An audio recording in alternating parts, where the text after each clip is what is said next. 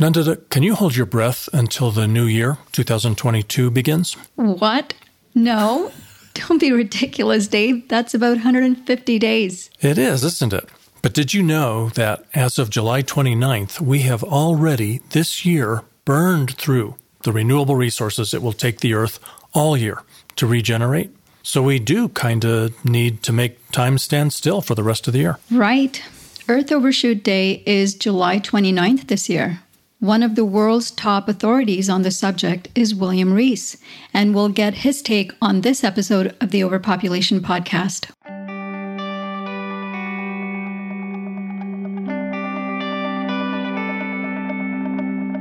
Welcome to the Overpopulation Podcast, the podcast that's all about right-sizing the scale of the human enterprise at a level in sustainable balance with nature. I'm your co-host, Dave Gardner, fellow at World Population Balance. And I'm Nandita Bajaj, co-host and executive director of World Population Balance, an organization that boldly takes a stand on why human overpopulation is devastating our planet and the many positive ways in which we can help address it. Learn more at worldpopulationbalance.org. Nandita, as you know, in this episode, we'll visit with Bill Rees, the co-originator of ecological footprint analysis, about Overshoot. But first, I want to really congratulate you for the webinar that you did just a little bit earlier this week as we record this, Pronatalism and Overpopulation, Challenging the Social Pressures to Procreate. Great job on that. Thank you, Dave. It was really heartening. It was a great event. It was attended by people from all around the world. We had audience members from the US, Canada, Finland, India, Sweden, Greece, England, Germany, South Africa, and even Australia, where it was in the middle of the night. That says something. Yeah, it was nice to see that it is an issue that no one really is talking about, and yet it's one of the most personal decisions we make, the decision to have children. And I'm hoping to keep broadening that conversation. Well, please do. Keep it up. And I understand that that was recorded, and so we'll be able to put a link in the show notes so that people who missed it will be able to watch that. Absolutely. Great, great. Number 2 on the preliminaries is you've got some news about a lawsuit, don't you? Yeah. So World Population Balance has just joined dozens of other organizations to file an amicus curiae, which is a term that I just recently learned. It means friend of the court. And it's in support of a groundbreaking lawsuit that's being filed against the federal government to take action on climate change. The lawsuit's actually being filed by 2 organizations, the Animal Legal Defense Fund, which is an animal law advocacy organization, and Seeding Sovereignty, which is an Indigenous women-led collective nonprofit. And it's a lawsuit that's based on the constitutional right to nature and wilderness. And the premise of the lawsuit is that the U.S. Constitution protects an individual's right to freedom and self-determination, and the right to wilderness is an essential part of what it means to be free. So the second part of the lawsuit is that the government commonly prioritizes harmful but lucrative industries such as fossil fuels and factory farming over the best interests of Americans. So it's really compelling the government to prioritize the needs of its people by restoring and preserving our wild spaces for us and for future generations. Wow, that's fascinating. I'm guessing it's going to be a long wait. We're probably not going to be hearing lots of news about this over coming weeks or even months, maybe. Exactly. Yeah, it could take a long time. And our role really in it is more we're supporters, as I said, friends of the court. So if we do get called, we are going in to support the case and provide evidence for why this is necessary. Very cool. Good work. Thank you. We always like to share a little bit of listener feedback, so turning to the inbox, we got a nice email the other day from Joshua Spodek in New York City. Joshua hosts the podcast This Sustainable Life, which is pretty fascinating, and I would recommend it. After listening to episode 62 of the Overpopulation podcast, which was Untucking Overpopulation with Alexandra Paul, Josh sent this email to me and that episode's guest, actress and activist Alexandra Paul. He would have included you, Nandita, I'm sure, except I hadn't introduced you to, and he didn't have your email address. So we've got to definitely correct that. You two are going to be big fans of each other, I know. But anyway, here's what Joshua wrote. Hi, Dave and Alexandra. I loved listening to your conversation on world population balance. Two friends I haven't met yet in person. I keep learning more and more through both of you. Thank you. Alexandra, I also watched your San Diego talk at last. I thought it was one of the best treatments of population I've seen. Are you or they going to make it more publicly available? I think more people seeing it would benefit everyone. And I know you saw that presentation and were pretty impressed with it too, weren't you? Yeah, I second Joshua's comment that it really was one of the more impressive measured talks that I've seen on overpopulation, and the fact that it was being done at a university campus to me is really impressive. Yeah, so I know the link is a little bit obscure, but we'll put that in the show notes, so it is available to the public. So thanks, Joshua. And I'm looking forward to making a new friend. We will make that happen. And we're always up for feedback or topic requests. Send an email to podcast@populationbalance.org. All right, so that takes care of the preliminaries. Are you ready for Bill Rees? Let's do it. William Rees is a bioecologist, ecological economist, former director and professor emeritus of the University of British Columbia's School of Community and Regional Planning, but best known as the originator and co-developer with his graduate students of ecological footprint analysis. He and one of his former grad students, Mattis Walkernagel, wrote a book about it, Our Ecological Footprint, Reducing Human Impact on the Earth. Walkernagel went on to found the Global Footprint Network in 2003. That organization annually estimates the biocapacity of each nation, as well as its ecological footprint. And based on that data analysis each year, they tell us the date of Earth Overshoot Day, the day that we've already exhausted a year's worth of the Earth's renewable resource regenerative capacity. Rees has written and spoken extensively over the years about sustainability, science, and policy. In fact, he's probably sick of it by now. But he gets it, and he explains it better than anyone I know, so I can't think of a better guest for the podcast as we approach Earth Overshoot Day for 2021, which is July 29th. Thanks for joining us, Bill. I'm delighted to be here, David. So let's give people the basics. We may have some listeners who are just discovering some of this information, so I don't want to assume too much knowledge on the part of the listener, but at the same time, we're going to scream through this pretty quickly so that the advanced class doesn't get too bored. They probably know where the fast forward button is, too.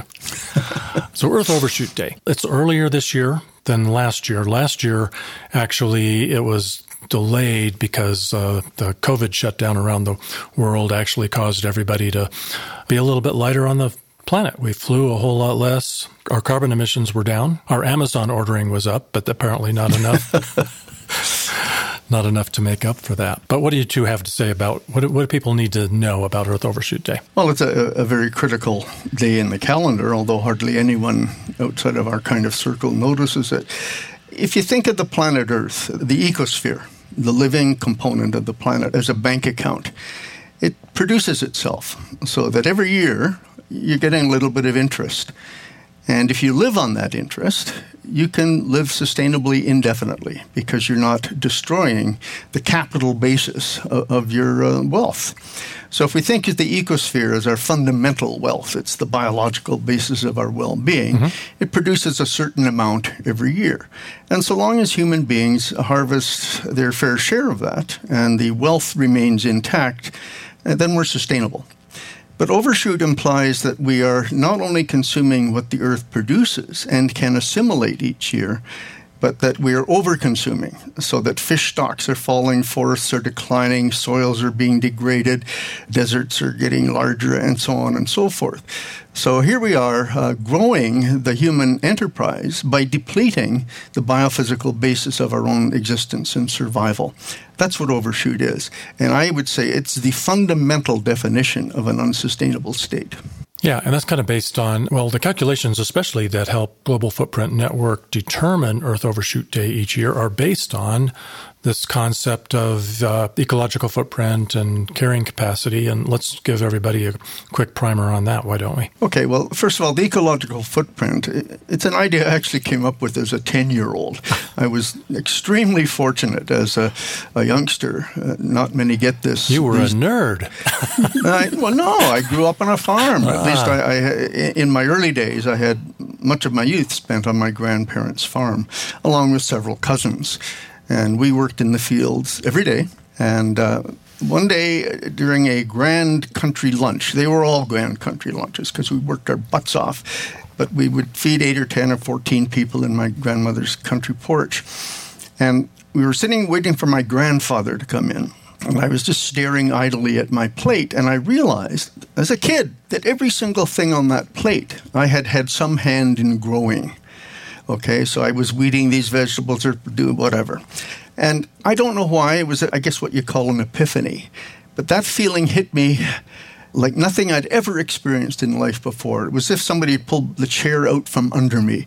And I suddenly, as a 10-year-old, felt intimately connected to Earth. And we all know the old expression, you are what you eat. Well, it's absolutely, utterly true, of course. I mean, when we consume food, we convert it into us. And anyway, that experience was the foundation of my going on through university right to my PhD in ecology, trying to understand the connection between humans and the planet. And at one point, I started reading a bit about economics and came across this concept of unlimited growth. And I just couldn't understand how anyone who had any sense of connectivity to the ecosphere could believe that we can have unlimited growth. So I set about to come up with a method by which we could compare human demand for what we would now call, I don't like the term, but the goods and services of nature, as if nature is there just for us. Mm-hmm. But how can we compare human demand for those goods and services with the available supply?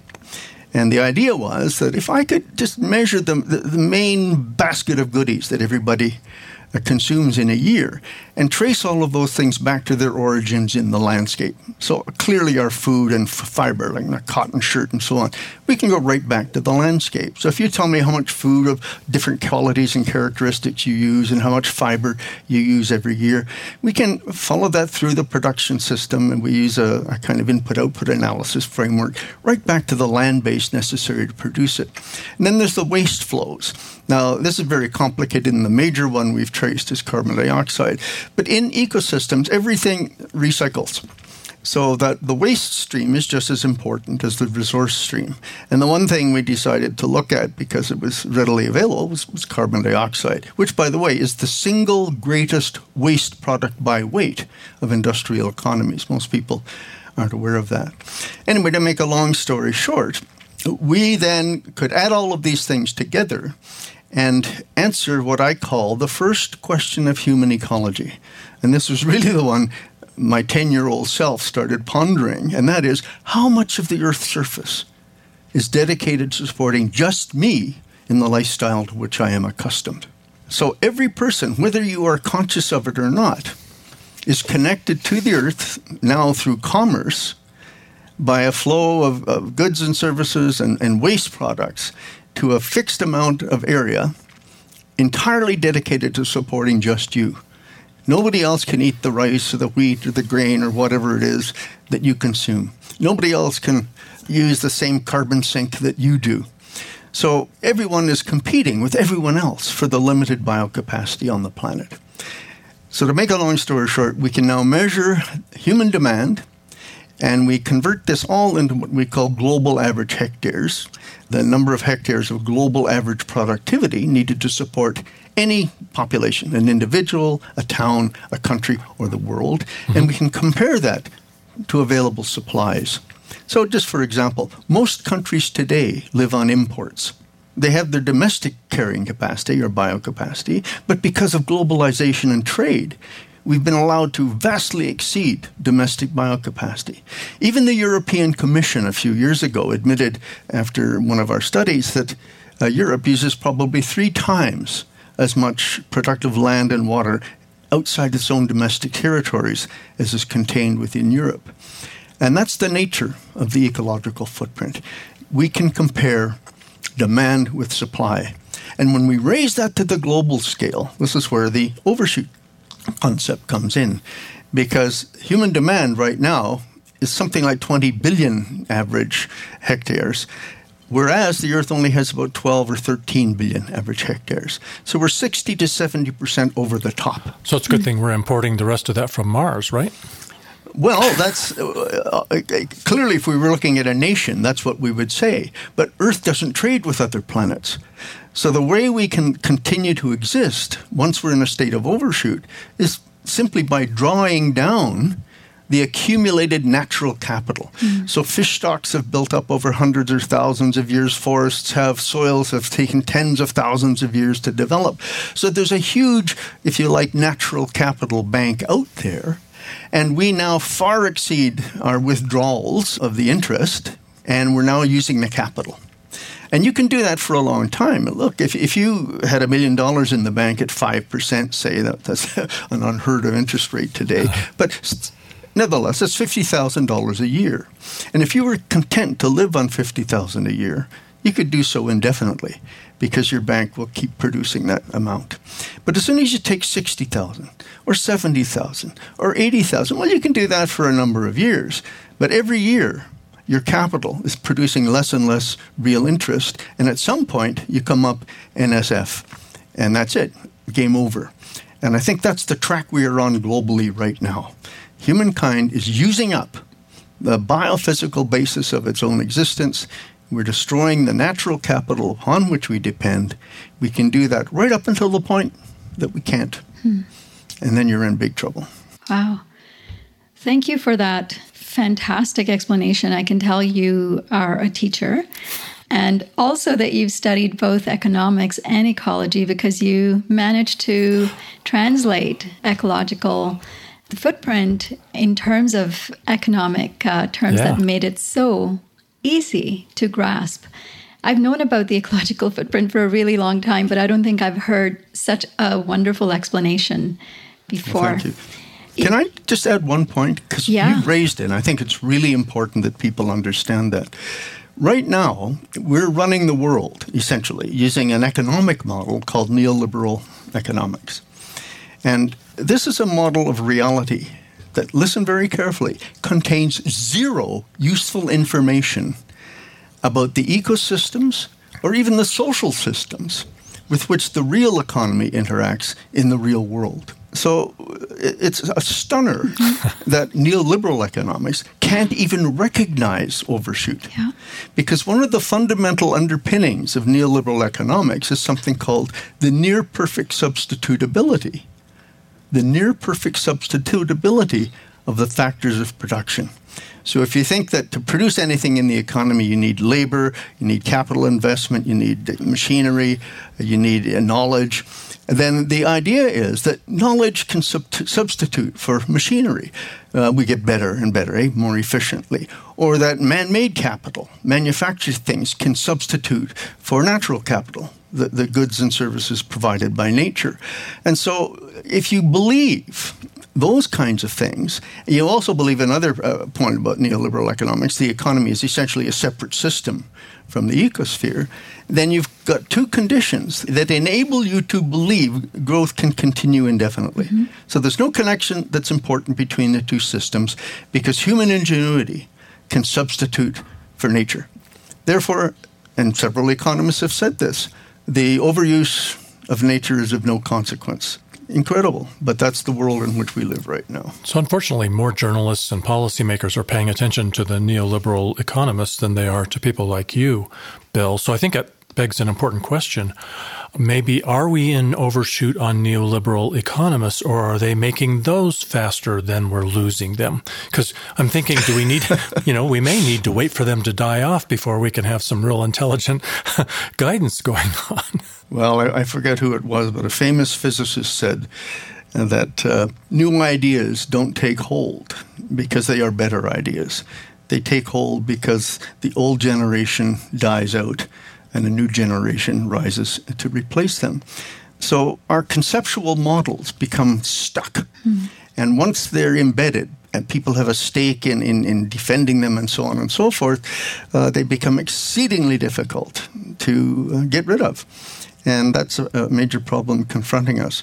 Herman Daly, one of our most outstanding, in fact, I would say the father of ecological economics, has said that it may be that we're in a dire strait. We have a circumstance in which most of the economics departments in the world are simply reproducing exactly the same quality of economists that have helped us create the problem in the first place. And by the way, I don't want to blame economists entirely here, or even economic models. Human beings are an evolved species. A lot of people don't want to hear this, but it's true. And we are survivors. And one of the ways, well, two of the ways that we've learned to survive is by occupying all accessible habitats. Every species will do this. If we discovered a big new island off the coast of North America, do you think we'd all stand up and say, we've really screwed up everywhere else, so let's just leave that one alone? Not a chance. You'd be in there planting flags, and companies would be establishing their rights to the mineral resources and so on and so forth. Yep. So humans have a natural propensity to expand to fill all available habitats. And we just happen to have the biggest geographic range of any species on the planet, except maybe for the rats and mice that follow us around.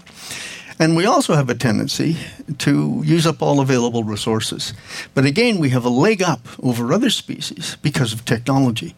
We do have technological ingenuity, which means that availability in terms of resources is constantly being upgraded or redefined. Mm-hmm. So that mineral resources that 20 years ago were considered completely uneconomic today are accessible because we have new technologies that can get at them.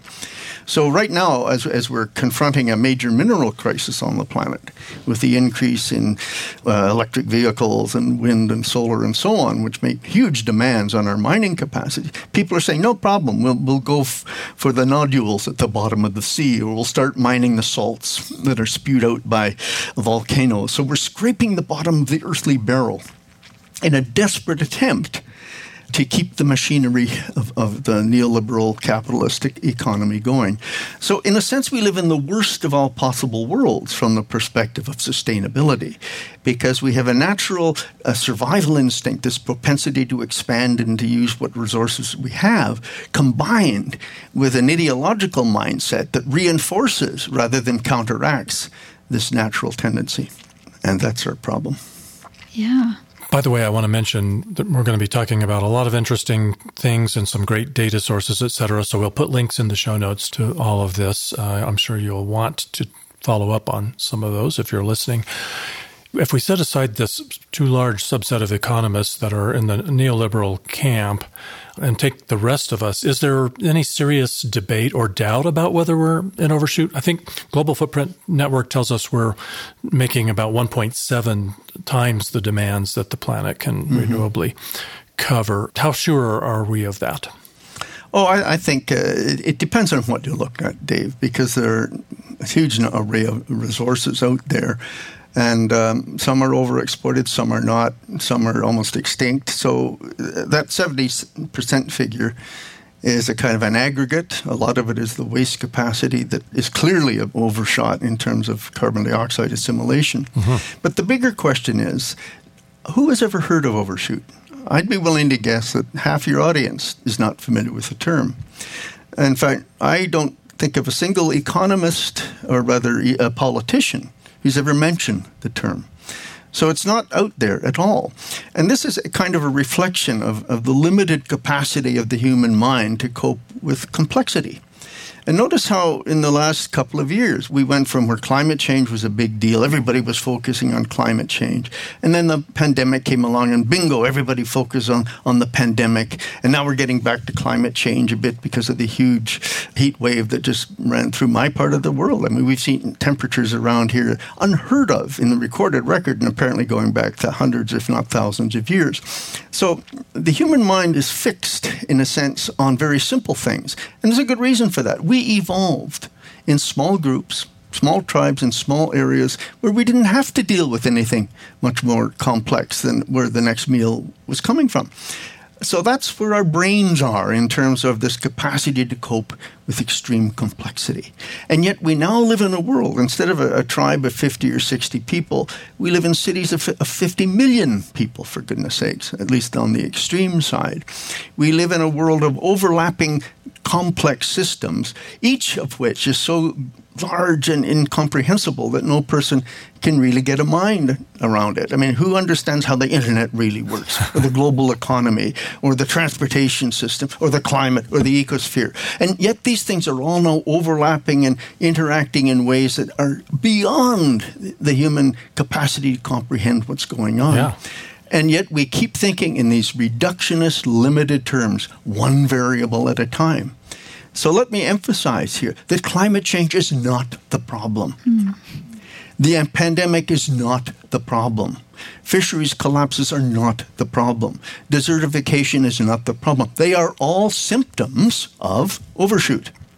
Overshoot is I call it the meta problem. And everything else is a subsystem or a subset of the problem of overshoot. You cannot solve climate change without dealing with overshoot.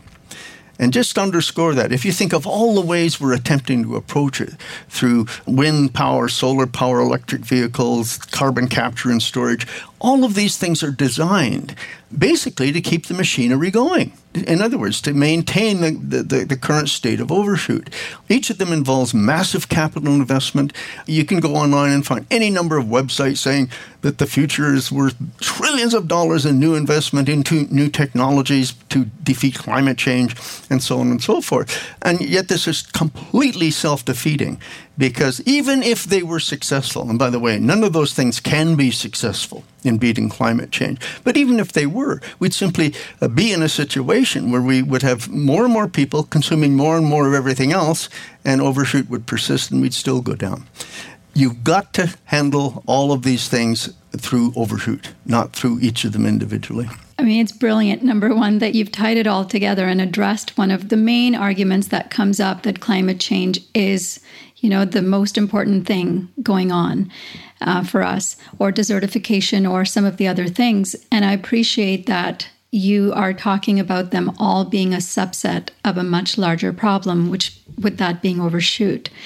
You've also expressed that to really save ourselves, that we have to adopt an ecocentric lens. How are we to get out of the overshoot condition?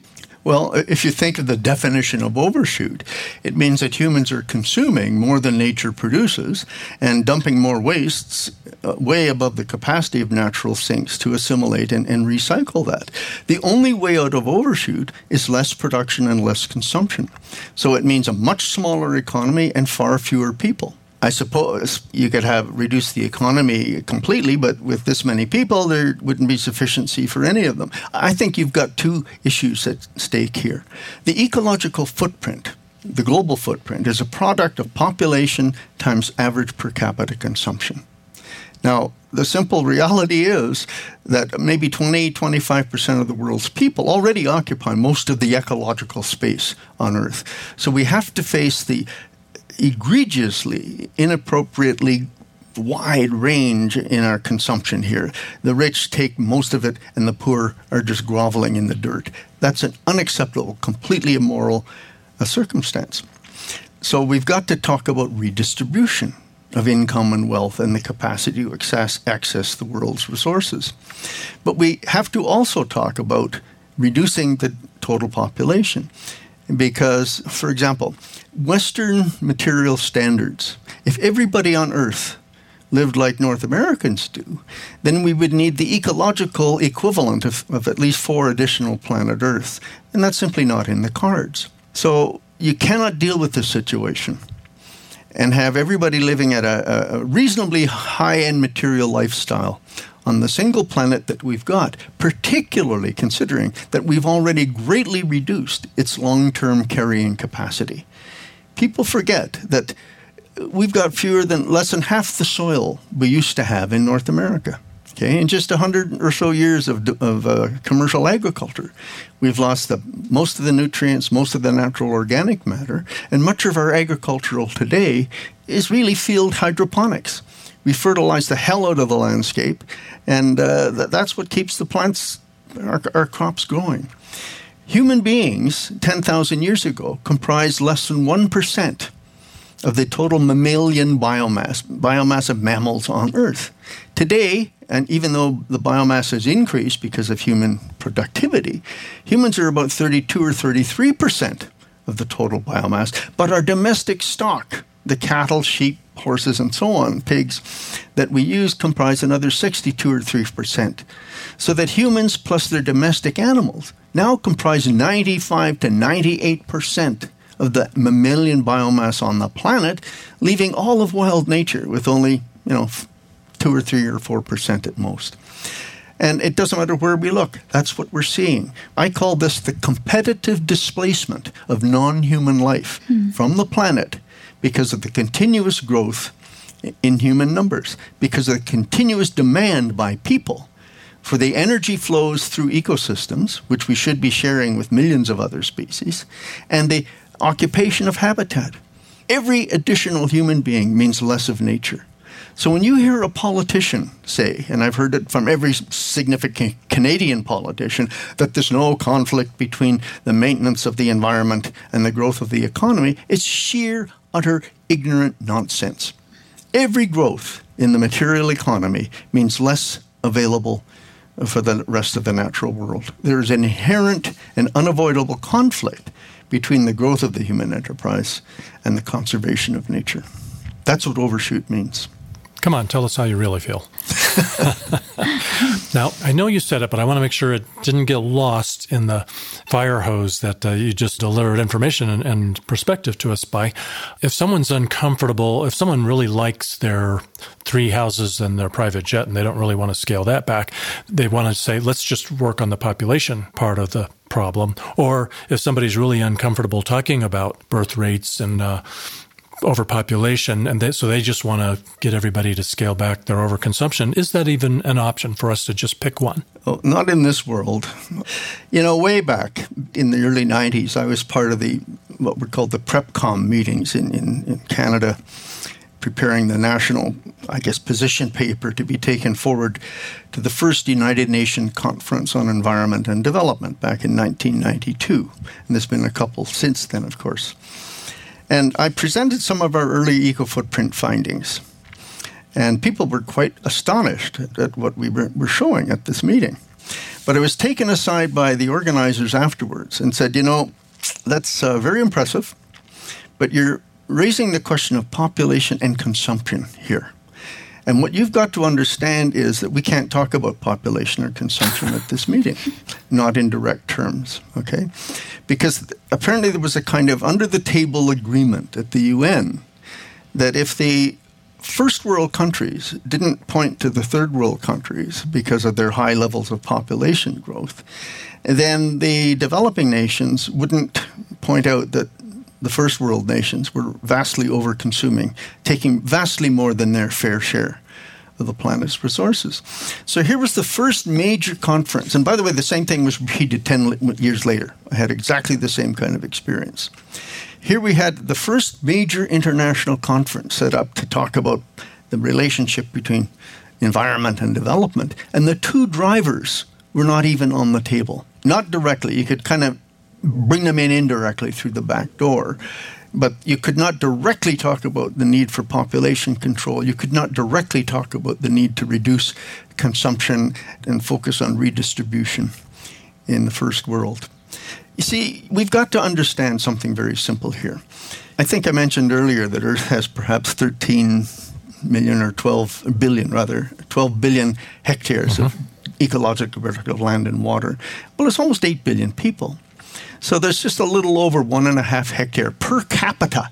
If you were going to live on your fair, what I call the fair earth share, some people hate this term because it implies political things they don't want to talk about. But if you were to live on your fair earth share, you'd be entitled to the productivity and assimilative capacity of just 1.5 hectares. So that's a little over about 4 acres. Okay? Now, each North American today needs somewhere around 6 or 8 hectares, in that range. So we in North America use 4 or 5 times our fair share of the Earth's output and assimilative capacity. Europeans use 2 or 3 times their fair share. 3 times, I suppose, is closer to the mark. So again, I think the president of the Canadian Population Institute, Madeleine Weld, if I'm not mistaken, once said, the only way you can ignore the population problem in the context of sustainability is for the poor to remain poor. Because if everybody rose to even average material living standards, which are inadequate by our standards, we'd need 2 additional planets. Okay? So right now, the average footprint on Earth is about 2.8 hectares, something like that. All you've got to go on is about 1.7, 1.8. So we're in a situation where you've got to focus not only on gross overconsumption by the already wealthy. Those 3 houses, that's an absurdity when there's other people who live in the dirt. If you have 3 cars, that's an absurdity when there's other people who don't have a bicycle. We've got a situation in which we simply cannot, if you wish to survive, I mean, we can if you want to just carry on the way we are, but it means the whole system comes down. But if you want to survive, we have to focus on redistribution. We have to focus on what I call the absolute reduction in energy and material throughput in the economy. It has to come down by 50 or 60 or 70%. And we have to talk about redistributing wealth and reducing population. That's our solution. And it's all possible. We could do these things. We choose not to. I didn't ask about a third possible solution, technology, so I want to give you a chance to address that, but let's keep that brief because you brought up population, and this is the Overpopulation podcast, so I know we want to return to that subject. Well, I mean, again, if you believe in one of the primary underpinnings of neoliberal economics, then technology is primate. That's it. Primary technology is how we have achieved our level of dominance on Earth. Look at it this way, Dave. It took about 300,000 years of human existence to get to 1 billion people in about 1820, thereabouts. Since then, in 1/1500th as much time, we added another 7 billion to where we are now. So that's the nature of exponential growth. It's absolutely explosive. 350,000 years, 1 billion, 200 years, bang, another 7 billion or so. How come? Because of technology and fossil fuel. Fossil fuel gave us the means by which we access all the other resources and produced all the food necessary to support this explosive growth of human people, of human population. Keep in mind that humans are like other species, capable of exponential growth. But through 99.9% of human history, our populations have been maintained in check by natural negative feedback in our ecosystems, disease, famine, resource shortages, and so on and so forth. So with technology, we've been able to relieve the human population from the negative feedback, allowing it to express fully its capacity for exponential growth. And hence we've seen a 200-year explosion of human numbers. Now, oddly, only 10 generations of people have experienced sufficient growth and sufficient technological change even to notice. So thousands of generations, you know, if you grew up 800 years ago and lived to be 100, nothing happened. You probably didn't even move from your own village, right? You died within 20 kilometers of where you were born. You were using the same technology at death as your parents were when you were born. Well, that's the norm. Yet our generation and 2 or 3 before us, it's only since 1950 that growth became a preoccupation of governments, oddly. So it's only been about 70 years where we've made a fetish of growth as the solution to all of our problems, right? So that's only 3 generations of people, which consider it to be a policy initiative. But the point is, what we take to be normal is really the single most anomalous or abnormal period in human history. Think about it.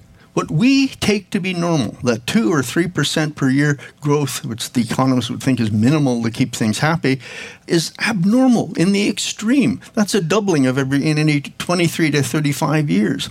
So if the world is now overfull and we want to keep growing at the same 2 or 3% per year, in the next half century, we will have blown it. The Earth simply cannot sustain because more consumption will take place in the next doubling than in all previous doublings since the beginning of the industrial age. Think about that. That's what exponential growth means. It's a constant doubling time.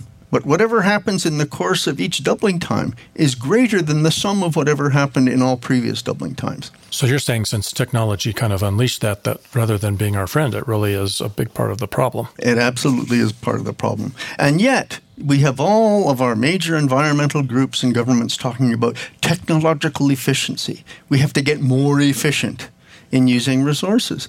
But what history shows is the more efficient we get at using resources, the more we consume. Because prices go down, salaries go up, people have more money chasing cheaper goods and services, and consumption rises.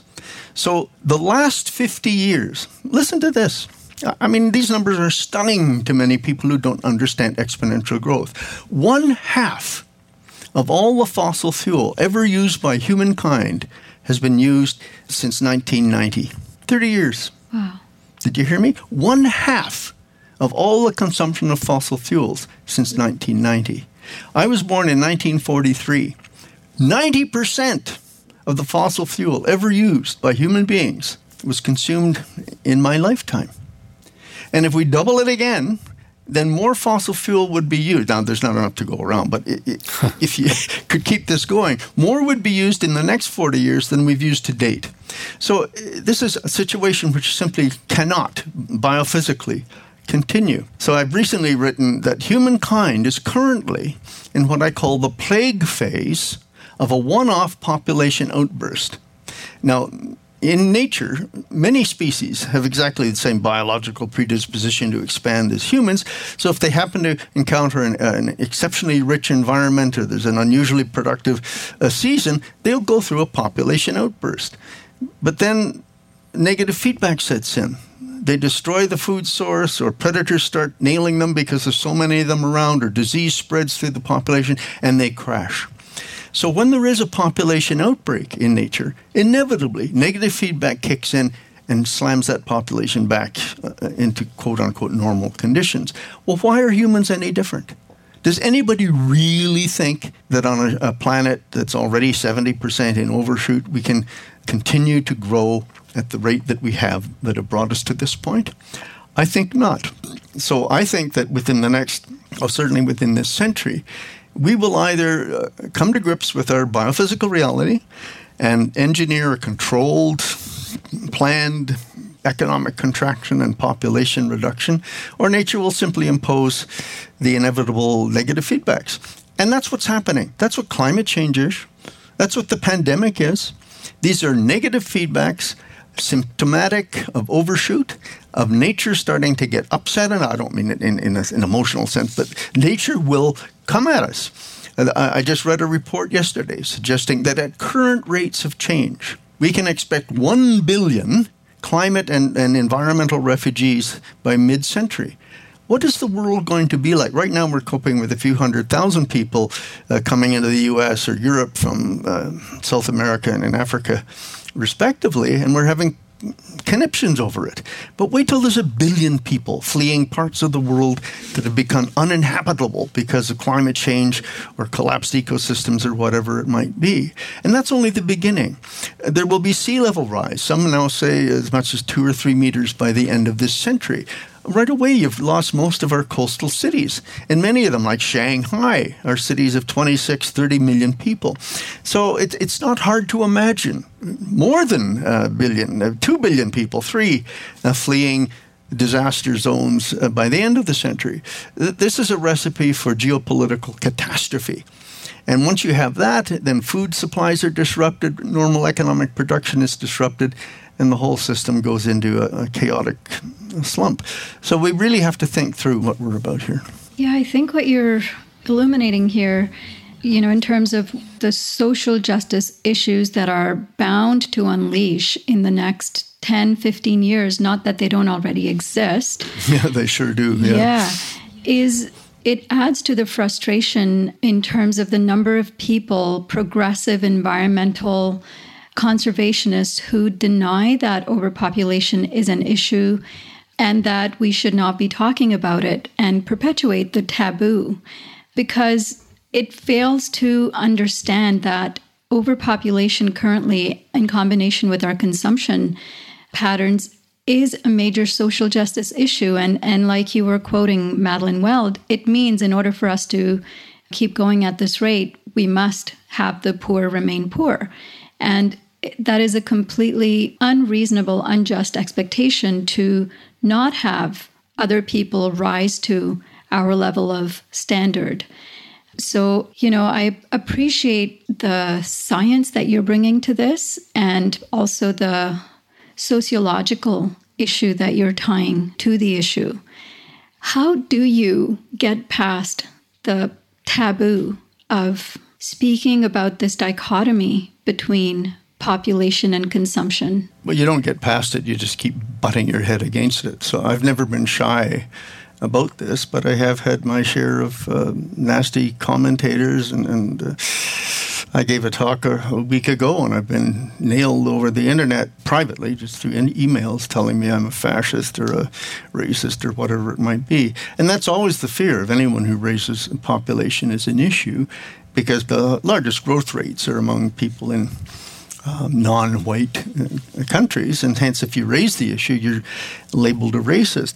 But we have a huge problem here because, again, it's that kind of political correctness that forces us to deny the existence of a real problem. Most mainstream environmental organizations have, frankly, copped out. Mm-hmm. They've been purchased by the corporate sector that provides them with the funds to keep going. They support, look at something like the Green New Deal or even 350.org. Yeah. It's all about wind power and solar power and any other technology that you can come up with to keep the system going in more or less in its present state. They're not talking about redistribution or more equitable lifestyles in any serious way, unless it's through growth. I mean, let's face it, growth is our big excuse. If I'm rich, I'm quite happy to say, let the economy grow, and that gives wealth to other people. Unfortunately, as the economy grows, I think if you look at the United States, I don't know the number for Canada, but in the United States, I've read recently that something like 80% of the increase in national wealth goes to the top 1%. It might be the top 10%, but it doesn't really matter. The fact is that the benefits of growth are not trickling down to the poor people. They're accumulating at the top among those who already have it. So the whole system is rigged to increase the egregious and rapidly increasing income gap between the wealthy and the poor. And if you read carefully in this domain, you will come across a book such as The Spirit Level by, Richard Wilkinson and Kate Pickett. The Spirit Level, and what it argues and shows with marvelous statistical analyses and diagrams is that the greatest, I suppose, indicator of population health is equity. So if we take a group of relatively poor countries, which nevertheless have a very small gap between rich and poor, the average level of health, of social well-being, even of expressed well-being, is much higher than in much richer countries where there's a big income gap. Okay?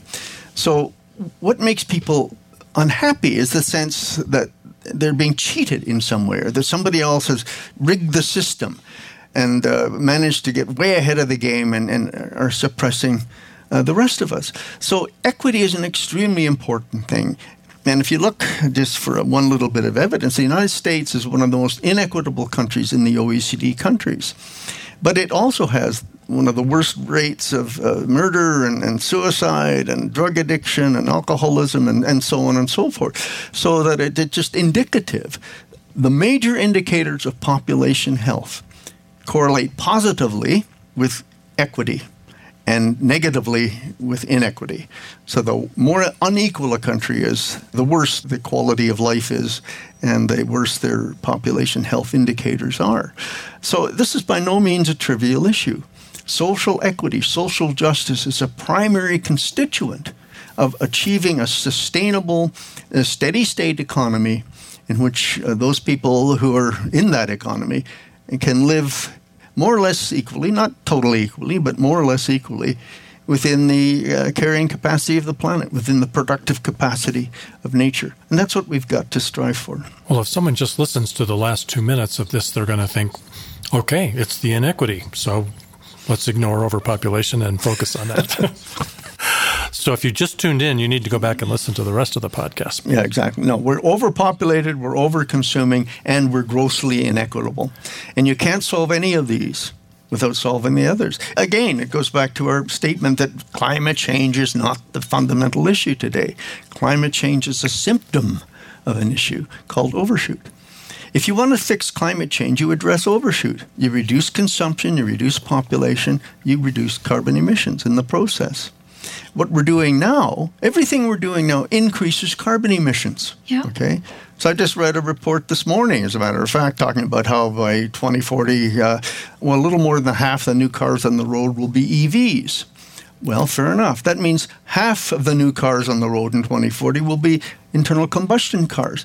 But then all the cars that have been built in the previous 10 years will also be mostly internal combustion engines. So in the end, there's more carbon going into the atmosphere than ever before from vehicle production because all the mining of refining and so on of the rare metals required for EVs increases emissions. It takes more fossil fuel to build the battery of an EV than the entire car if it's an internal combustion engine car. Plus, you could drive the internal combustion engine car for a couple of years before the EV catches up. So a world full of EVs is no better than a world full of internal combustion engine cars, especially since we have to use fossil fuel to build the damn things.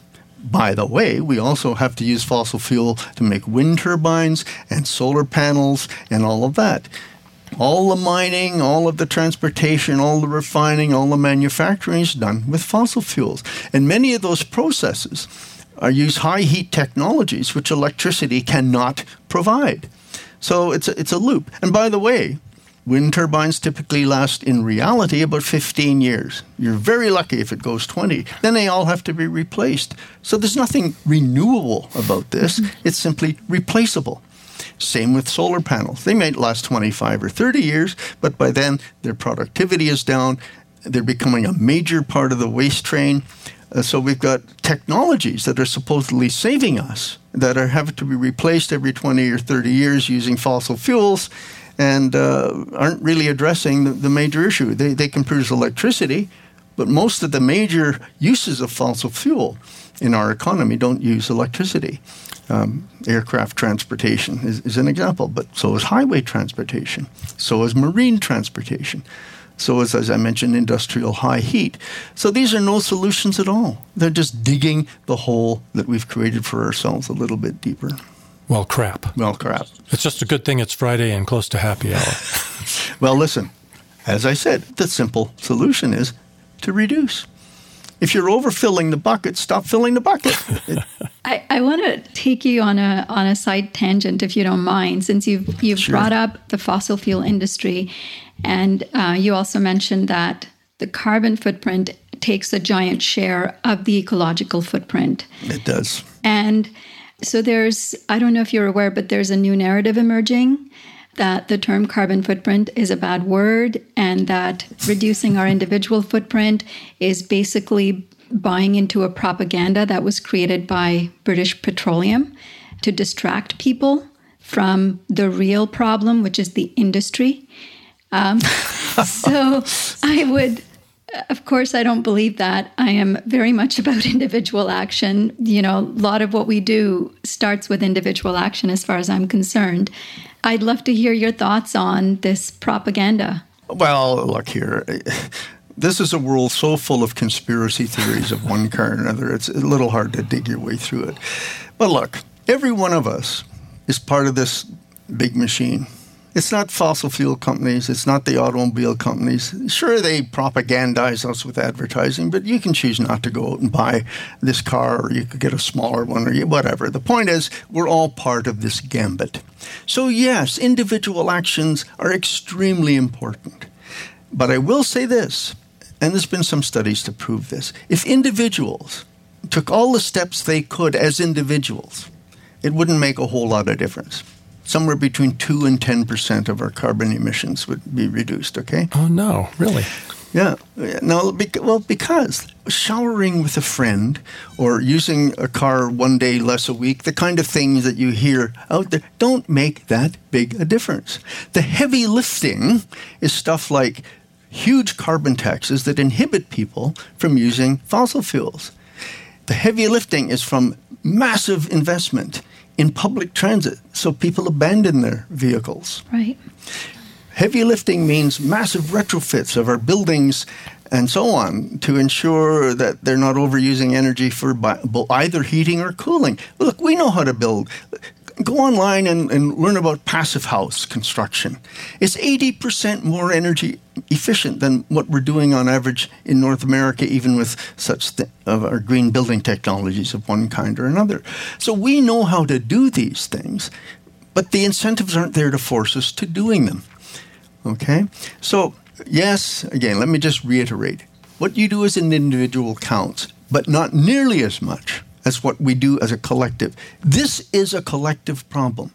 It's a manifestation of a fundamental worldview that is articulated through the economic and political processes of which we are all a part.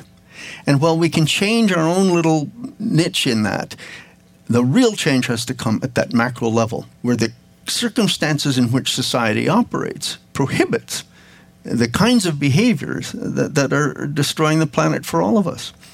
And that can't be done except through collective action by governments on our behalf, I'm sorry to say, because they're certainly not on our side. But most governments today are in the pockets of the industrial sector. That part of your earlier question I can endorse.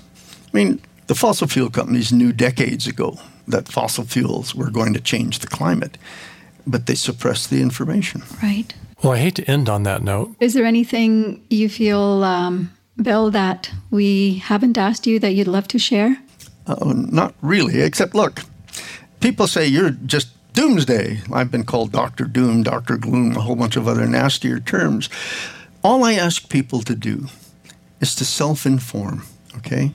If I'm wrong about the kinds of statements I make, there's plenty of data out there to support it. You can discover that for yourself. Don't give up. Take your individual actions. They are important because they serve as examples for others.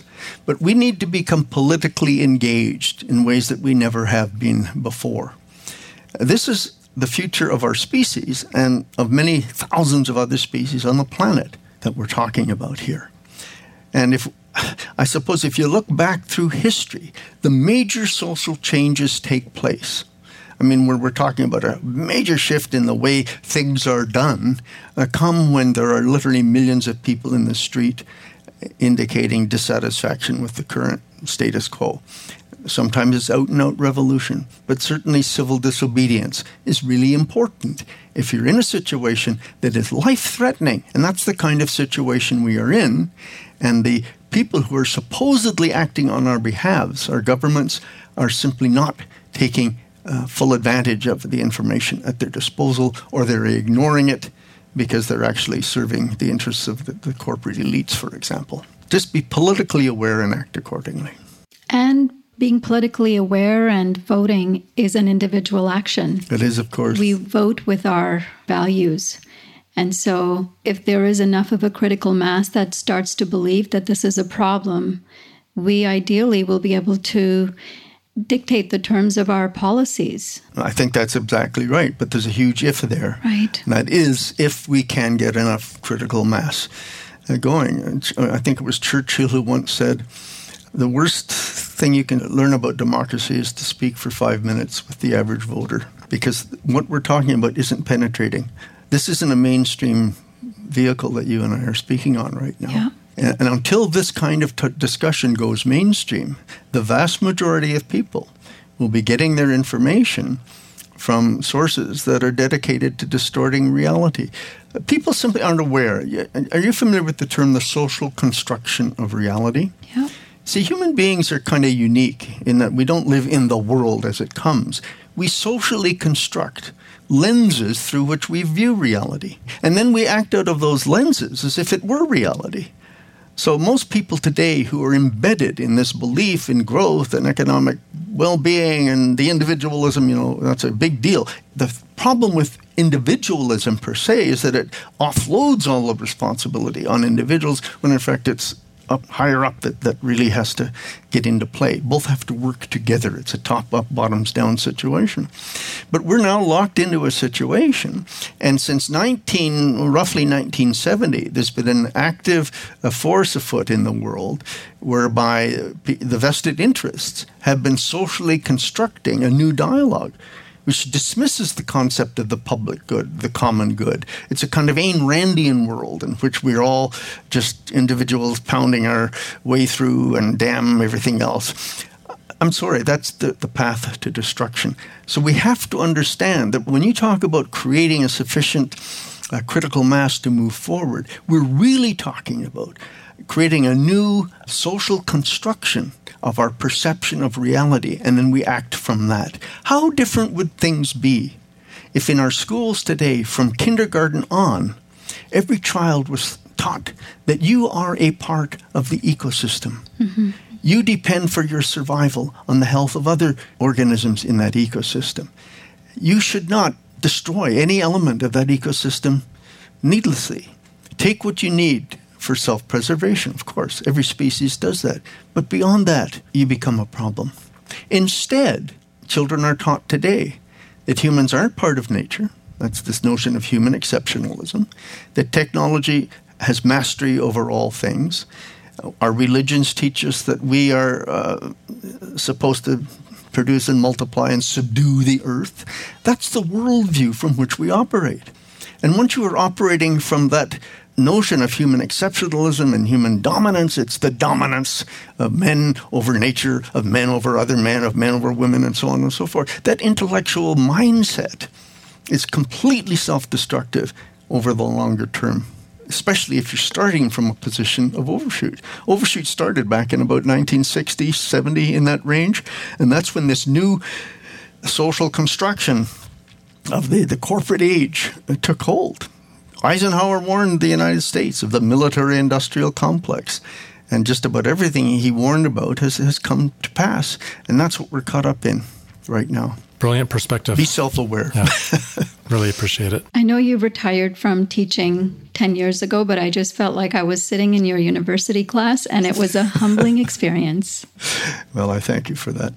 We usually close with an inspirational quote, and it's my turn for this episode. And I've chosen this quote from Majora Carter, an American urban revitalization strategist and public radio host from the South Bronx area of New York City. Carter fights to quote-unquote green the ghetto, encouraging urban renewal, green-collar jobs, and environmental justice. Majora Carter's TED Talk was one of the first 6 publicly released talks to launch the TED.com website in 2006, and she's child-free. So here's the quote. Poor people of all colors are getting poorer, and our communities are getting more toxic.